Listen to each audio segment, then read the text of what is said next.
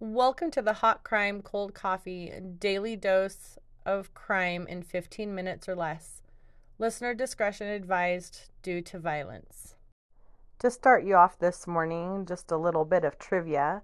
Who was the death row inmate that fathered a child while on death row? You'll have your answer tomorrow. In the news today, Colby Ryan, over the weekend, son of Lori Vallow, was charged with 2 counts of sexual assault. It has been mentioned that it may be a domestic violence issue, but in the court papers that were filed, it appears to be something that he actually admitted to and that he said did happen. So we'll see what happens to that. His bond is at $50,000. And if he is released, there is a no contact order and he must have an ankle monitor. His mom, Lori Vallow, is currently facing charges in Idaho for murder and pending charges in Arizona for murder. Eliza Fletcher from Georgia was abducted on Friday at 4 a.m. They did find a body yesterday close to where she was abducted, and today they have identified the body as being that of Eliza Fletcher. Our thoughts are with her family. The man who kidnapped her appears to be in custody based on court filing documents and the jail roster in that county, and this is definitely a case that we will continue to follow. It's really unfortunate that you can't even go running in the morning without having to be in fear. And there may be a lot more to the story than what they are letting on at this point, just because of her family's history. And also, she is a teacher, and that could also be a factor. Today in true crime history, on September 7th, 1996, the rapper Tupac Shakur was shot while he was in Las Vegas, and he died 7 days later. This is one of the biggest cold cases in current history. Well, I guess it's not really current because it's almost 30 years ago, but I still keep thinking that the 90s was like the last decade just because of the year that I was born. But to this day, his case still has not been solved. And I remember when I was in high school, a lot of the kids that I hung out with, they listened to rap, including Tupac, and a few of them would always write little notes everywhere, like graffiti. Tupac's not dead, kind of like Kurt Cobain's not dead. But I remember it keeps popping up every once in a while in the news, but not that often. And there appear to be little to no leads. And who knows if it will ever be solved. The community that he was in at the time, they're a really close-knit community. And it was pretty much if anybody knew anything, they just shut up because of fear. So who knows if it will ever be solved? It could happen. We don't know what evidence they have, and if they have any DNA evidence, because of all of the of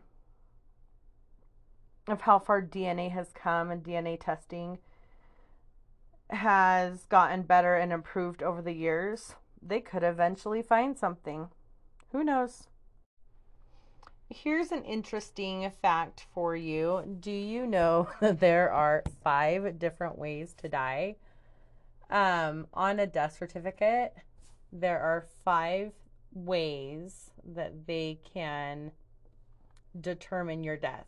So, natural, accidental, undetermined, homicide, and suicide.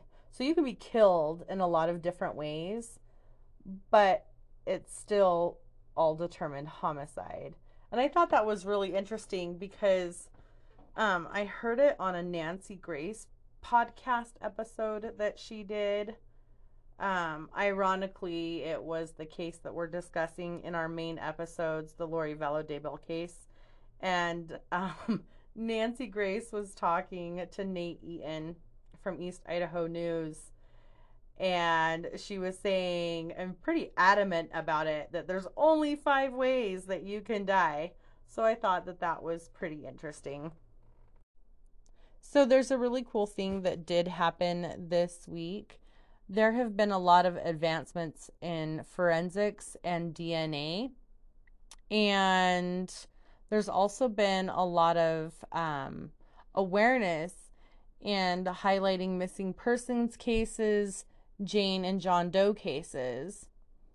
And back in April, Lester Holt featured on the news the profile of the cold case of a Jane Doe.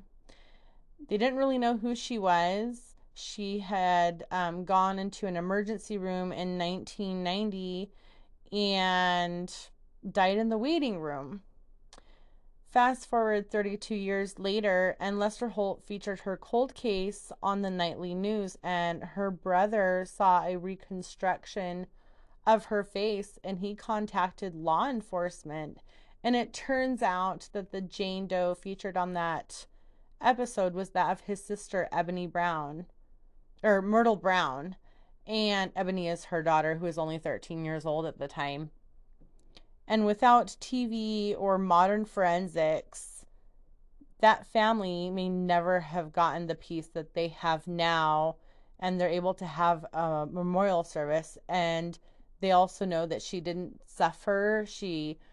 Nothing horrible happened to her. No crime was involved.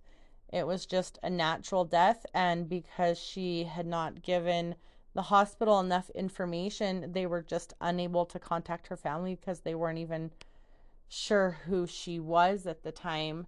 So isn't that amazing that all of the technology that we have today could bring peace to this family? I think it's pretty cool. All right, that's all for today, guys. I'll see you tomorrow morning for another quick 15 minutes or less of true crime. Have a good rest of your day, and make sure that you like, subscribe, save, and rate our podcast. Cheers.